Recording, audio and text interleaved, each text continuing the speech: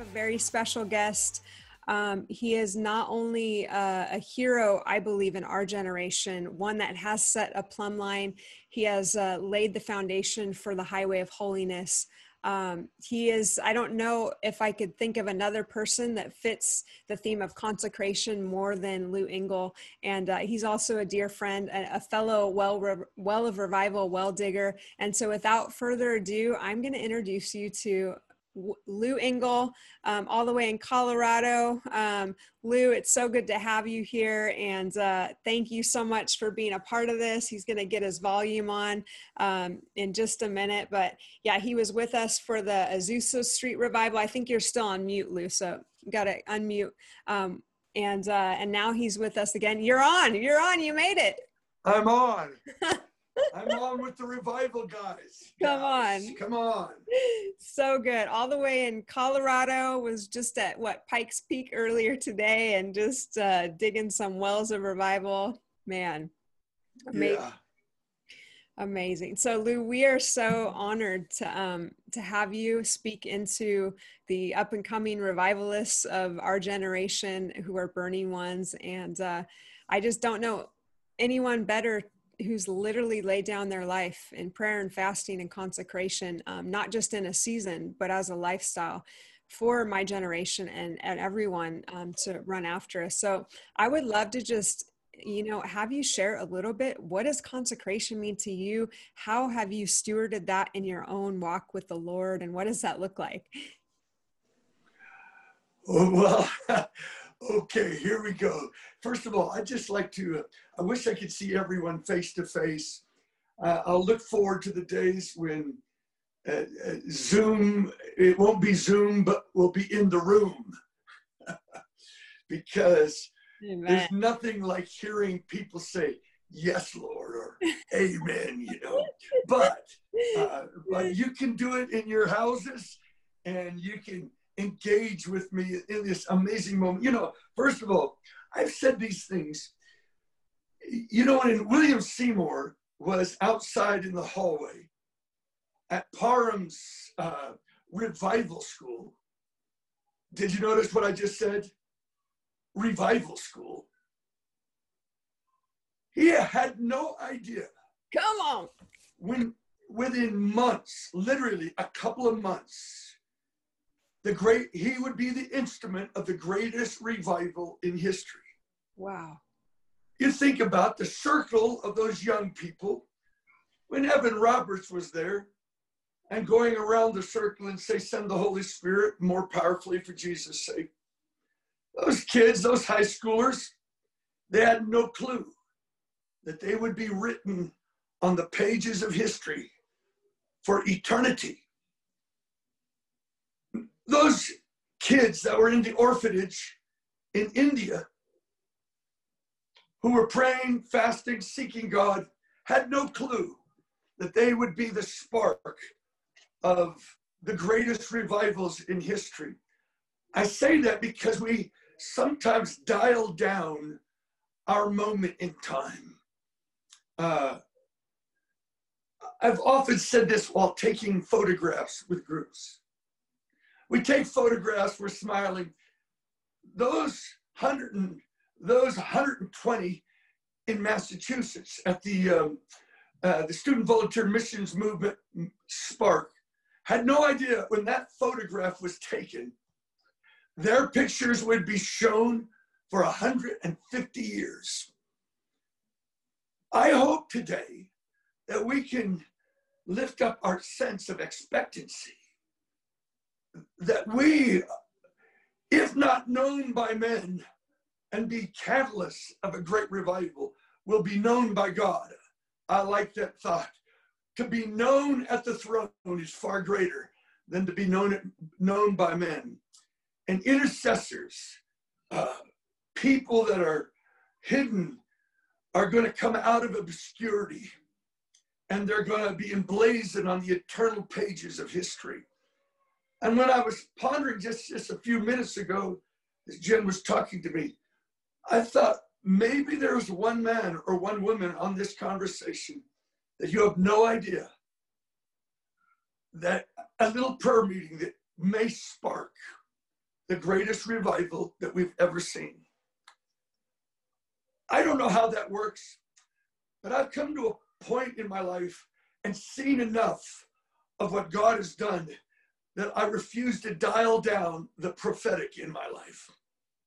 When I dial it down and make it possible, I've actually moved myself out of the possibilities of God. We demand a miracle in these days. There's no other option. America and beyond, there's no hope for a great revival. We're on the verge of 12 days for an election, and people are possessed with election fervor. And I felt like the other day the Lord said to me, speak to me, and he says, Lou, I want you to be possessed with revival fervor, because only God can change the hearts of this nation. We need laws to decodify the innocent murder of unborn children. Laws keep people from doing murder, but they don't change hearts. Revival changes hearts. Brothers and sisters, from this day forward, as we talk about consecration, what if we set our face today out of this little class and saying, God, use me to be an instrument of revival? I got saved in the Jesus movement. I went to a Christian college. They put me on a hit list. The praying people, most wanted, least likely to be saved. They prayed for me for 3 years, graduated from Christian college, went home, stepped into a revival. It was the charismatic movement, a charismatic revival. And I walked in and they were singing in tongues. I can really almost say I was saved by tongues. The glory of God filled that room. Everything seemed light to me. And within a few days, I had an encounter with the salvation of Jesus Christ, running down the stairs, shouting, I'm saved, I'm saved. You couldn't keep me from evangelizing. They kicked me out of malls. I preached in movie theater. Something happened. I got saved in a revival. My kids need a revival. And I believe that we're right now possibly on the verge of one of the greatest revivals. And I've been studying this thing, how riots and revival go together.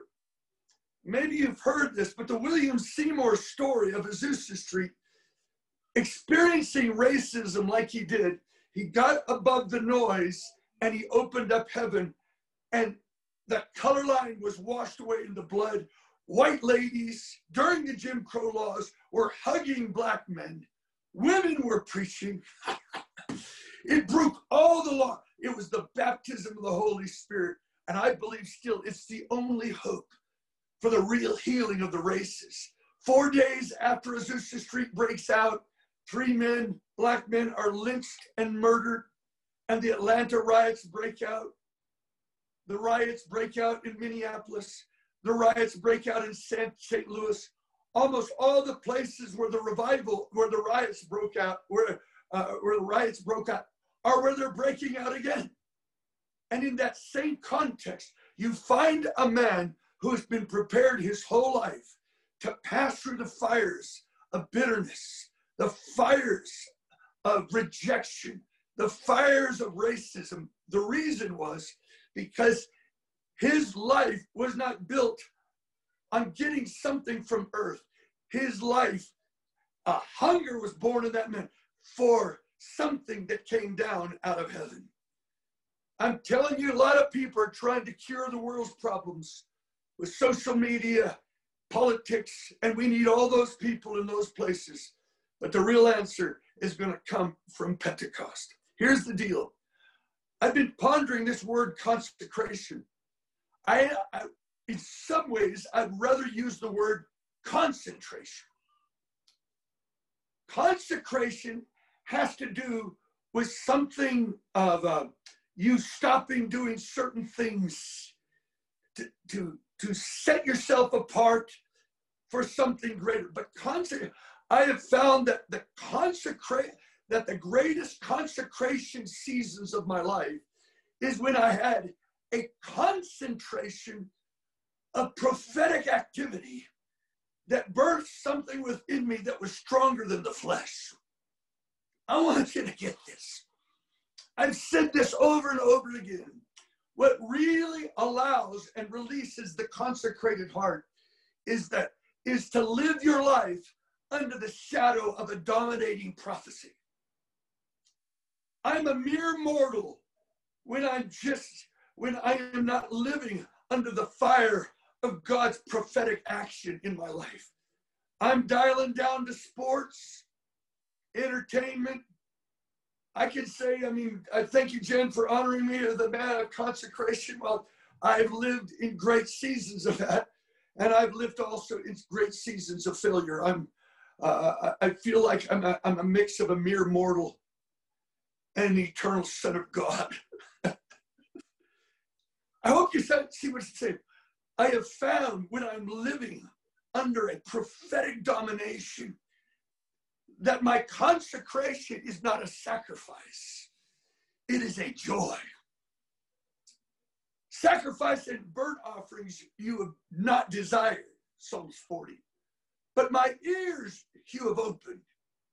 Sacrifices, burnt offerings you've desired. And then it says, but my ears you have opened. Then I said, here I come. I delight to do your will. Behold, something, or it says, how does it say it, Jen? Help me. All my days are written in his book. When we get our ears opened to what he has written in our book prophetically, the storyline of our life, that's what gives us this thing that we're not doing consecration out of legalism. You should not, I should be doing this, shouldn't be doing this. No, consecration is born out of pleasure. It's not legalism, it's love.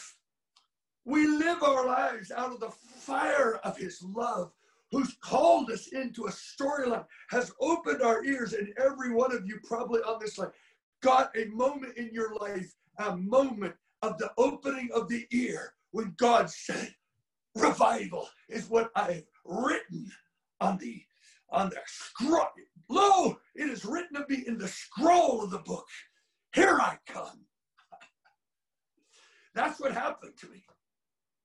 I remember everybody in the 70s, the Jesus movement, they were telling everybody, you got to get careers.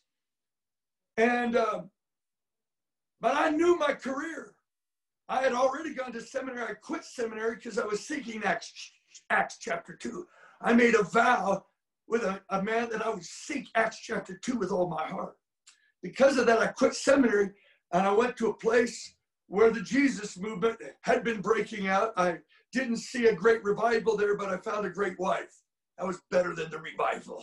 But I remember I didn't go get a career. The only thing I knew what to do, because I studied psychology, which basically is the reason I took it, because I was so messed up. I hardly learned anything. So I mowed lawns for 5 years, and that became the grounds of my consecration. I would pray for hours behind a 52-inch lawnmower in tongues, hours a day. God set me into my own seminary. It was fasting and prayer. I remember mowing lawns. The first time I'd ever heard of fasting, I was in my late 20s. And I was mowing a lawn, and on the third day of that fast, I had like an encounter. And in this encounter, it was like, I felt like angels were all around me. I felt the presence of God, and I got ruined for fasting. At that moment, the rest of my life was a call to a consecrated life of fasting. I remember sweeping a boiler room floor with a mask on my mouth, not because of coronavirus, but because of red dust. Here I am, a college grad, 2.5 years of seminary, mowing lawns. Nobody knows me. And while that dust is flying all over the place, I hear the voice of the Lord. It says, I've called you to be an instrument of revival. I started dancing in that boiler room in the basement of that apartment complex. And I knew that I was being called to be dominated by live my life under the domination, the shadow of a dominating prophecy.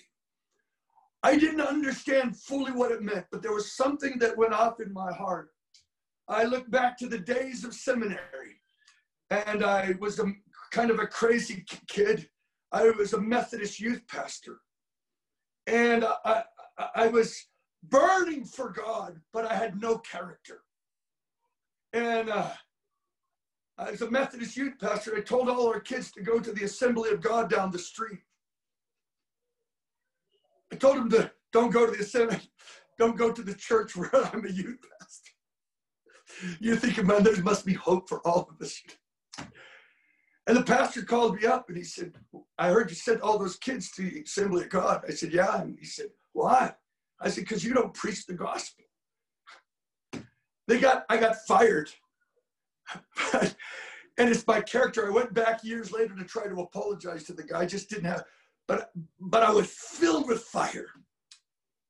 And I remember during those Methodist youth pastor days, I walked late at night into that Methodist church.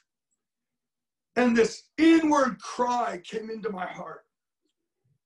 And it was dark, no one was there. I made my way to the altar. I knelt down on that altar. And I sang that old song that I grew up in the Holiness Church in. Spirit of God, descend upon my heart. Wean it from earth, through all its pulses move. Stoop to my weakness, mighty as thou art, and help me love you as I ought to love. Goes on. Another song I'm singing. Spirit of the living God, fall afresh on me. How does it go? Anyway, I try to remember that song. You help me remember it. Where it says, teach me to love thee as thine angels love. One holy passion filling all my frame. The baptism of the heaven descended dove. My heart an altar and thy love a flame. I got on my knees, a kid that grew up in church. And I said, God, if you can't make me as radical as a drug addict that gets converted, I don't want anything to do with you. Teach me to love you as thine angels love. One holy passion, filling all my frame, the baptism of the heaven descended dove, my heart an altar, and thy love a flame.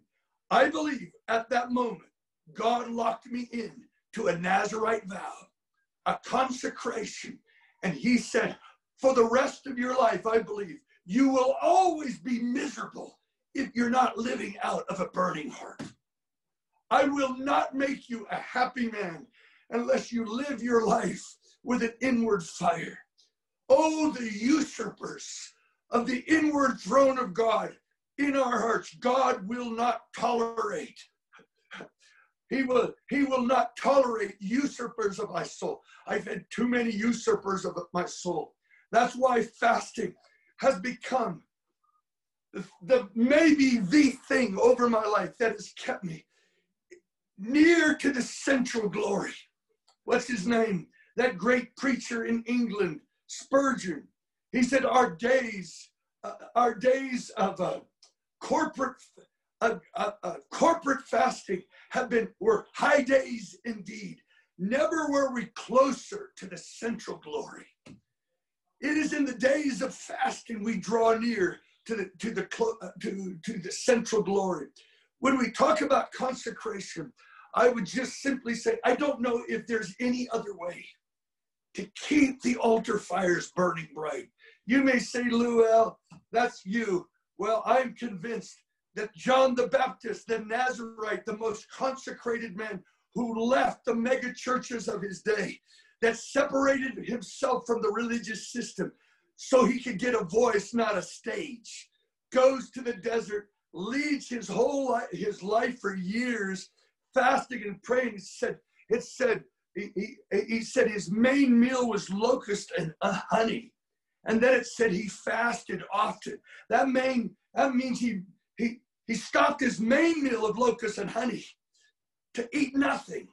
He's pretty much of an extremist. But when Jesus came to the earth, he did not identify himself with the Sanhedrin. He didn't identify himself with the big Jewish movement. He goes to the desert and he identifies himself with the desert extremists. That's why I think God is saying, I will only bring revival movements. I will only come and identify myself with the inward fires of the consecrated desert prophets. Prophets are forged in the deserts of fasting, not the deserts of feasting. It was that message that called 400,000 young people to the mall in 2000. We've taught our children to feast and play. The times demand they fast and pray. This was our message, and it resonated in the heart of a generation.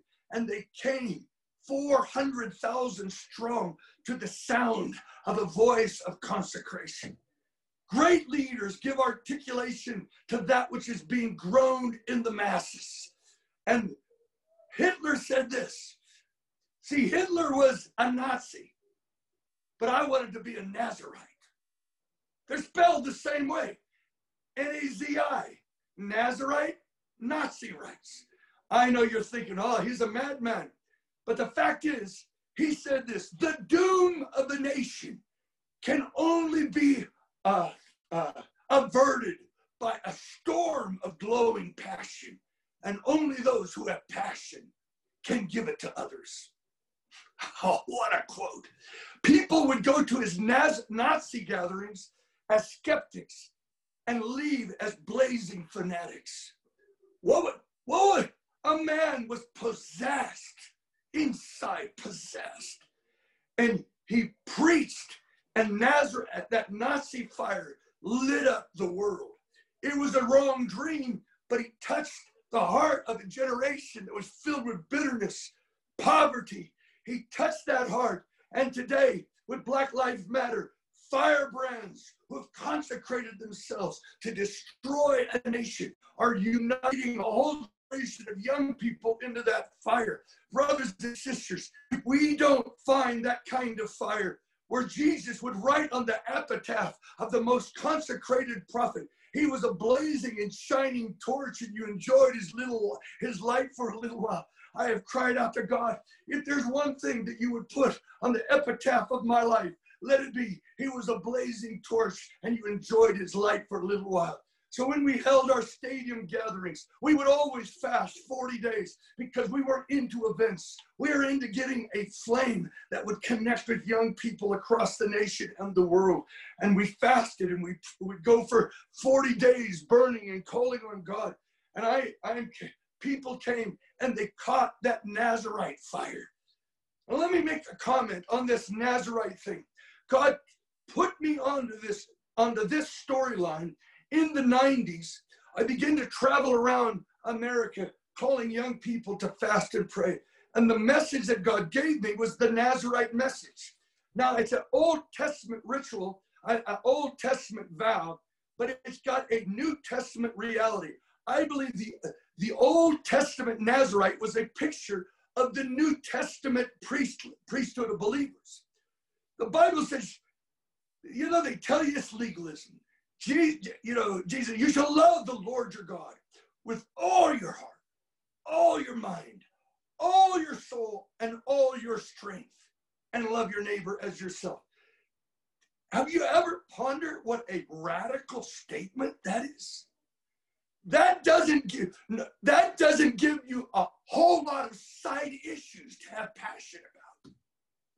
Is it no wonder that the fires of our devotion burn so dim when we spend so much of our time on the internet and listening to other people's voices and preparing ourselves with fasting to hear his voice?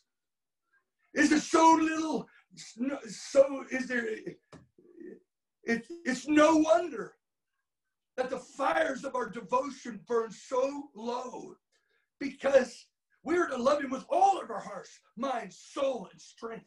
That is New Testament. So here's the Nazarite. The Nazarites would take a vow, and that vow the word Nazarite means a consecrated one. Talk about consecrated. The Nazarites were not of the priestly descent. They were not of the Levite tribe. The Nazarites were the normal people from the different tribes who wanted to be as close to God in guarding the holy worship of Yahweh, as close to God as the priests were. And so what the priests had to do out of duty, because it was their family line obligation, what their vow, the Nazarite vow, was similar to the priestly vow, but the Nazarites made the vow out of a spontaneous desire to be as close to God as they could be. And they called them the consecrated ones, the Nazir, the people of the vow. Isn't that awesome? I am praying that a revival will come to normal people that are out there, and an inward fire connects in them, and they get this desire. I am running, who was I talking to today?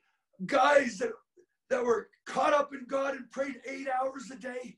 I'm looking at this young generation, and I'm thinking, there are those among these tribes that God is preparing to get voices to shake a whole nation. These Nazarites would rise up in the days of the greatest apostasy of the nation. In fact, God raised them up. It says in Amos chapter 2. Remember, it's not Nazarites. He raises up the ones that are consecrated. A great mission demands a great consecration. Say, get that. A great mission demands a great consecration. In other words, others can, but I cannot. I've been called to holy purposes. This is not legalism. It's love.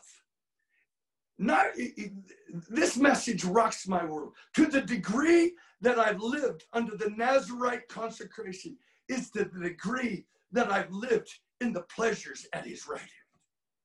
Glory. This is the vow of the Nazarite. They wouldn't drink wine. Why? Not because it wasn't a legitimate pleasure. Wine was a legitimate pleasure in Israel. Eating grapes, raisins, legitimate. But what the Nazarites were saying was this: we will deny ourselves legitimate pleasures for the extreme pleasures of knowing God and being used by God. I love that. This is what we preached through the 90s. These Nazarites in America will rise up, and they will deny themselves a legitimate pleasure. Nothing wrong with doing your, watching Netflix. Nothing wrong. Depends on what you're watching. But if it keeps you from the best, God is at war over the warriors of your own soul. And when he finds a holy one set apart from God, by God, that's when God is about ready to act in history. He always finds the consecrated. Consecration prepares you for the great days of God's invasion in your life and his purposes. That's what he said with Joshua. Consecrate yourselves, for tomorrow I will do a great work. I'm wondering if out of this little school right here, us folks, I've been feeling it in my own heart. I've been in about a 50-day fast. God spoke to me in a dream that I was to pray for President Trump and pour out my soul for 40 days and to pray for America. You may not like Trump, but I got a dream. So I've consecrated. It's not a water fast. I did a full water fast for 40 days at the beginning. I'm not boasting. I'm simply saying times demand some kind of altar encounter, of altar sacrifice. Oh, you got to get this. Abraham, take now thy son, thine only son, and offer him up on the mountain I will show you. The knife is coming down. Can you imagine it? Can a man love God that he would consecrate himself so much that he would obey the voice of God to offer up his own son? Oh, what looks like insanity to others is love to God. God sees the knife in Abraham's hand, I can just imagine the hosts of heaven suspend their ceaseless singing.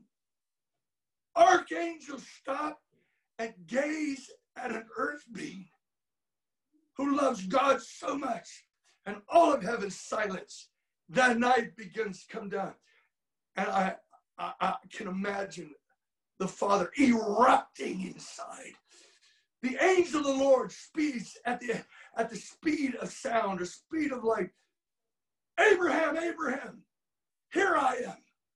Oh, a life of sacrifice, of separation. The whole book, the story of Abraham, is divine subtractions, consecration that lead to divine multiplications. Get this one. God keeps leading you into outrageous consecration sacrifices because he opens your ears. You cut off things, and then he gives you divine multiplication. God comes down, and I think this is what happened. When God saw Abraham and he said, "Do it, stop, don't kill him." I believe it was a divine eruption, and I preach this.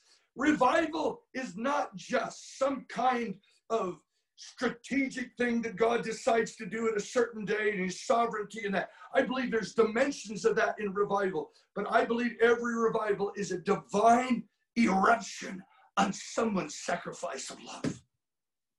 I want you to get that one. I believe every revival has a dimension that God cannot contain himself. That a man would love me so much to offer his body as a living sacrifice. How can I stop?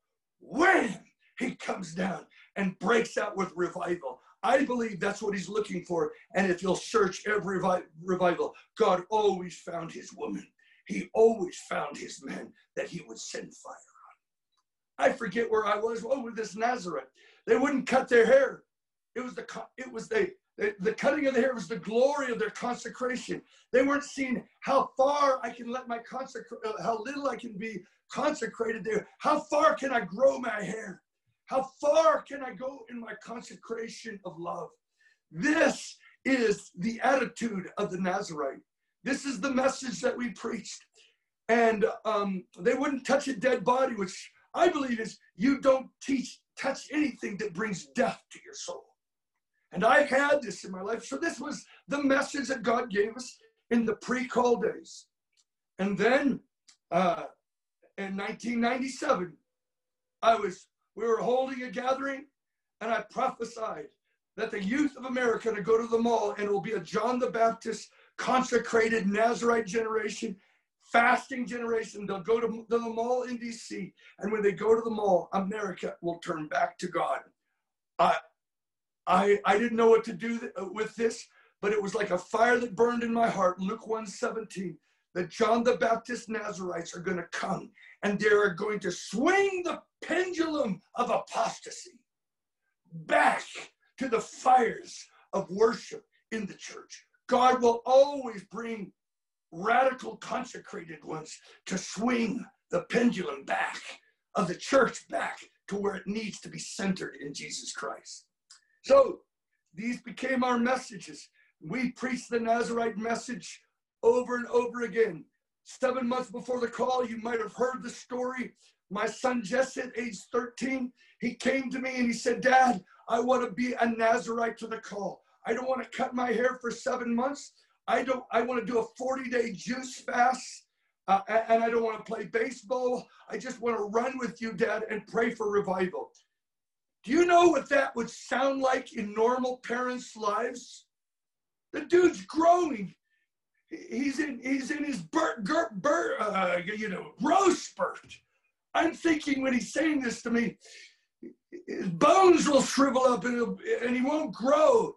And I'm thinking 40 days on juice or smoothies, the kid's going to die. And he doesn't want to play baseball. He's the best pitcher on his team. But he got a fire in his heart. He said, "I don't want to cut my hair for 7 months. I want to be a Nazarite to the call." I didn't know what to tell him. And that's what I'm talking about. I'm talking about consecration. The great revivals will never break out without this kind of attitude. You read William Seymour, who fasted so much, he hardly ever ate. Then you've got Evan Roberts, who doesn't miss a prayer meeting from 13 on because he's gripped with revival. There is a cost of consecration, but we live our lives under the shadow of an inward dominating prophecy. I didn't have to wait long to find out what God thought about that. I was wakened by the audible voice of God, powerful. And it said at 4 o'clock in the morning, America is receiving her apostles, prophets, and evangelists, but it has not yet seen her Nazarites. I woke up and the Lord said, let that young man go as radical as he wants to go. That's what it says in the book of Amos. He said, I raised up from among your young men prophets, and from among your young sons Nazarites. But you commanded my prophets not to prophesy, and commanded my Nazarites to drink wine. Is this not true, O Israel? Therefore, I will cut you to pieces. In other words, God says, I'm going to raise up radical young people, and they won't even have the character yet. But don't you put out their fires of consecration. Don't you drag them down into your normalized Christianity, your professional religionists. That young man went after God for 7 months. He didn't play baseball. He ran with me, prayed for revival, grew his hair, fasted 40 days. And when he stood on the stage of that mall with 400,000, 13-year-old boy with long hair, in that microphone was praying, God, let the Nazarite, let the long hairs arise. Oh God, let them do away with side issues. Let the long hairs arise all over this mall at the age of 12 instead of 21. The roar that erupted in 400,000. His video of that prayer jumped over to the Philippines. A youth group was watching it. The fire fell on the youth group, a breakout. They launched the Call Jesus Revolution in the Philippines. 150,000 gathered to that sound. It spread all over the Philippines. 8 years of fasting and prayer. Went into Southeast Asia. They were doing secret underground fasting gatherings in Vietnam. It went all over. My son, in 7 months, shook the world. What would happen if at this hour, with all this chaos going on, God would find a company of us on this place and say, Lord, we're setting our face. I feel the Lord saying this to me. I am praying because of a prophecy of Bob Jones. I feel so burning inside. I'm crying out to God, give us 100,000 LGBT to be saved and transformed. Come, Lord. I'm dreaming of 1 million women on the mall because I saw a revival of women coming. I'm so gripped by it right now. I want us to not just read about revival. I want us to set our face. What if we started consecration right now? What does this mean to each of us? What if we started prayer meetings with Evan Roberts writes to Frank Bartleman in LA before the Azusa, hold nightly prayer meetings. Are we ready? Are we hungry enough to start nightly prayer meetings? I actually believe that the riots are showing us the revival. You see, when I went to Los Angeles because of a dream of a black man saying, come to Los Angeles, it's going to be a great revival. Came to Los Angeles. I read the Azusa Street, the book Azusa Street, The Wells of Revival by Frank Bartleman, that great intercessor dude. I got so on fire reading that book. I went into 18 days of fasting and prayer. I cried one night, give me the mantle of Frank Bartleman. I don't want to read about revival. I want to see revival. The next day, a brother walks up to me, says, I had a dream of you last night. I saw a big black book. The title said revival. I opened the inside of the cover and I saw a guy's face, and his name was Frank Bartleman, and it turned to your face, Lou. I want to tell you, I've lived my life for 36 years under the shadow of a dominating prophecy. We thought revival would come right away, but we fasted and prayed 10 years. We gave ourselves, consecrated our lives, and instead of the revival, we got the riots. The riots are breaking out. The policemen beat up Rodney King. It's a replay of this very moment with George Floyd. And I was watching live the fires of the riots, weeping. And I'm watching it. The Holy Spirit speaks to me. What you're watching is revival in the negative. I can find a few prepared vessels in this city just like this and light the fires of Pentecost for Los Angeles overnight. That's what William Seymour was.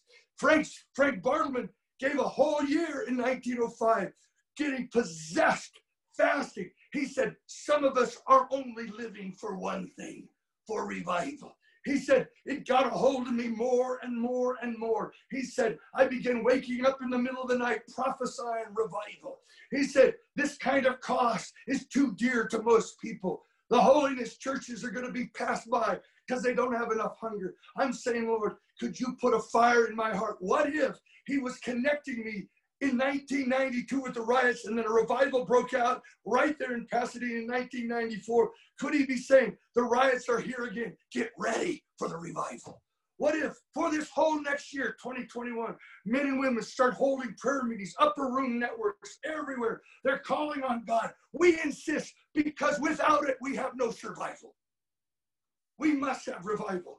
And so I feel this word of consecration is actually a word for right now. I feel like the Lord was saying to me, these elections, people after the elections are going to drop their hands and they're going back to normal.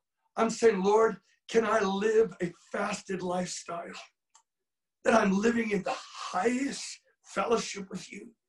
And can you possess me more and more until Wells breaks out and India breaks out and every well of revival, which I believe God said to me, every well of revival will be opened up because he keeps his covenants to 1,000 generations. So I kind of just erupted on you there for a little bit. You want me to share anything else? Wow, Lou, that was just powerful, so powerful. Oh my gosh, you hit it right on. Same thing I shared this morning about love. I mean, some of the same verses with Joshua. We didn't even talk before this. Come on.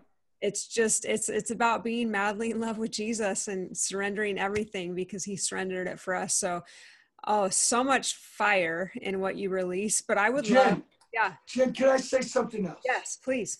Yeah. Jen, I also, one of the things the Lord really hammered me, and I've written all of this in this little book, Nazarite DNA. This has been the message from everything that has birthed almost everything that I've done. It's that DNA, that whole call to consecration. But I remember years ago reading a book on fasting, and it said about John the Baptist the Nazarite. He fasted, and it said he had an influence of a 10.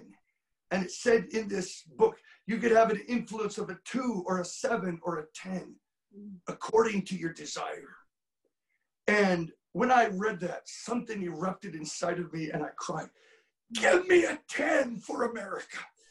Give me an influence of a 10 for America. I didn't know what I was saying, but I knew God was lighting me fire. I said, Lord, would you confirm to me that you want me to live this Nazarite vow, not about cutting your hair, but separating myself to God with no side issues? And I said, confirm it to me. I went to a meeting that night. A guy was preaching. And at the end of his message, he says, and you can have an influence of a 2 or a 7 or a 10, according to your desire. Wow. Those who want that desire, come forward. I dove for the altar. I had no idea that prayer, I believe, brought me to the call.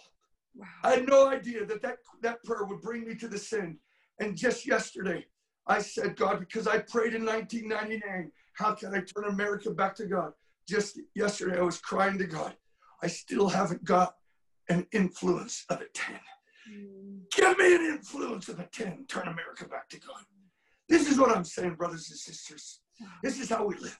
We live our lives under the shadow of a dominating prophecy. We consecrate ourselves. We refuse to get jaded on the prophetic. We give our lives to fasting. We give our lives to loving people and loving Jesus. And we watch that God will do beyond all that we could think or imagine. I wanted to put that one in there too. Come on. Amen. Ephesians 3:20.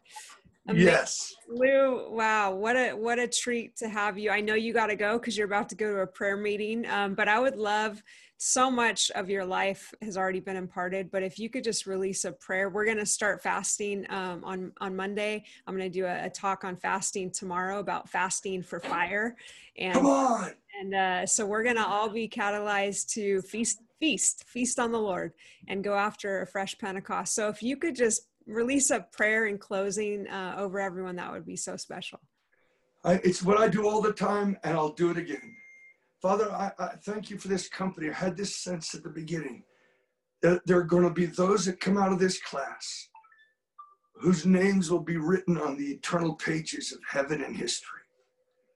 I pray, apprehend them now, God. Release, even in these days of fasting coming, a prophetic fire that will never go out. Give them a burning bush that lights the course of their lives. I pray in Jesus' name. I pray that you would release dreams, that they will be dominated by this, by a prophecy. It grips their souls. I pray for the grace of fasting in the name of Jesus. Apprehend them for the desires of heaven rather than the desires of earth. In Jesus' name, I join my hearts with them, and we ask for a great revival. God, I'm asking for the third great awakening in America, and I'm joining with those from other nations on this, that God, you would pour out your spirit, and you would reclaim and redig every well of revival. Come like a pent-up flood. I pray that you would find those who, so to speak, fall into the grave of Elisha, and those dead bones raise them from the ground. When they're reading history, something ignites in their souls, and they get this dominating inward cry for revival. And we pray all together that God loose a hunger for historic revival, way beyond this little school thing right here, way beyond this revival right now, wherever people are. Send the fires of expectancy. Send the fires of consecration, God. Raise up great voices, men and women that come out of obscurity. Call them from this very room right now in Jesus' name. We ask you, God, that we will be like those who dreamed. Our mouth was filled with laughter and our tongues with shouts of joy when the Lord restores the fortunes of Zion. Oh, I thank you for Jen. I pray that you would fill her with faith. You would make her one of these mothers of revival. Her voice, her books, her podcast. Let the fire burn and let it multiply and fill the whole earth. Oh, that you would bless her indeed and extend her boundaries. Lay your hand upon her and deliver her from Satan's schemes. And I pray that for every person in Jesus' name. Amen. Amen. Thank you. Lou. Gotta go to a prayer meeting. Love you guys. Hope to see you face to face. Okay. Love you. Thanks, Lou. Love you.